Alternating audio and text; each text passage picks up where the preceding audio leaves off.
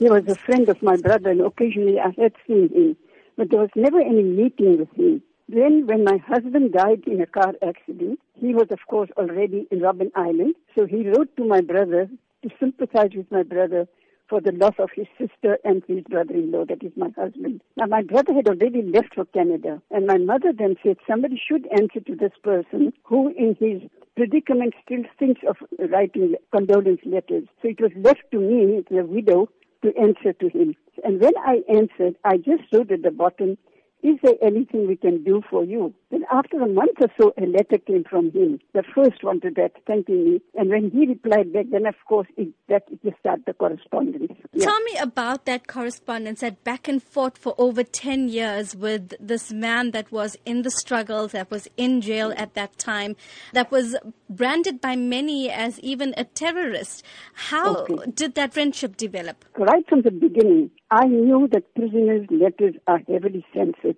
So whatever I wrote to him, I used a duplicate on a typewriter. I typewritten my letter, but I had a duplicate copy, one which I posted to him and one which I kept. And when his letter came, I would also put it in the correspondence. So I had kept all the letters with me over the years. There were, of course, very many that were heavily censored, but the one that copied with me was not the censored ones. And later on, after he was even released, University of KwaZulu-Natal, they wanted to come out with a book on the women's culture group, of which I'm the founder member. And when they came, they wanted, of course, to interview everybody, see whatever we had. And when they came across my whole file with Ahmed Kathrada, Professor Vahed and Professor Waetjen, they jumped and said, "This has got to be published." So I wrote to Ahmed and I phoned him and I said, "Look, what happened?" He said, "Of course, give it to them. Let them publish it."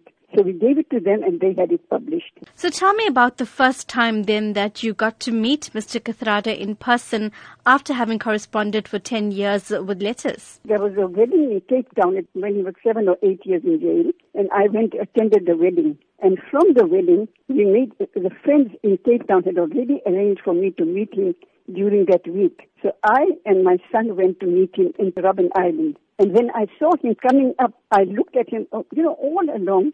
I had thought it was a young student that I don't know how in my mind, I just thought of him as a young student that I knew.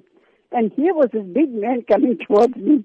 So I blurted out, I said, "Oh my God, there is a big man that I've been corresponding with." And this is the first time that I met him, but it was such a lovely meeting. He was so calm and collected. I was the excited one, but he was gracefully calm, really. And that was the first time I met him. After that, of course, I met him quite a few times after his release, and I've been in good touch with him. Tell me about the letters itself. Were there any letters or any parts of any of the letters that just stuck with you, that struck a chord that you remember even now? Oh, yes, I remember the letters very much because the things that were in common, of common interest, like Urdu poetry, all our old writers, the Islamic writers and so on. Of course, he was not very religious, and I can understand his position. So whenever I wrote something about religion, I had to sort of put it very mildly, not for him to think that, I'm trying to push something down his throat. So all that, and he would reply very gracefully.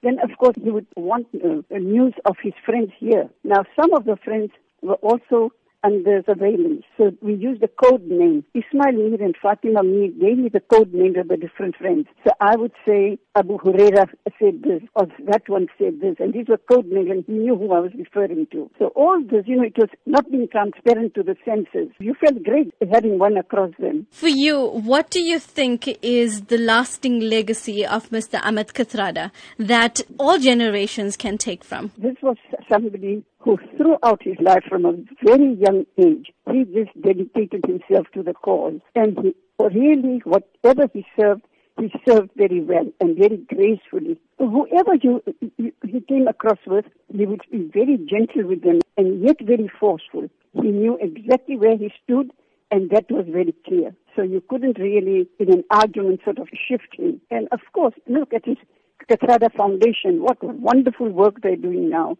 He is still very much needed.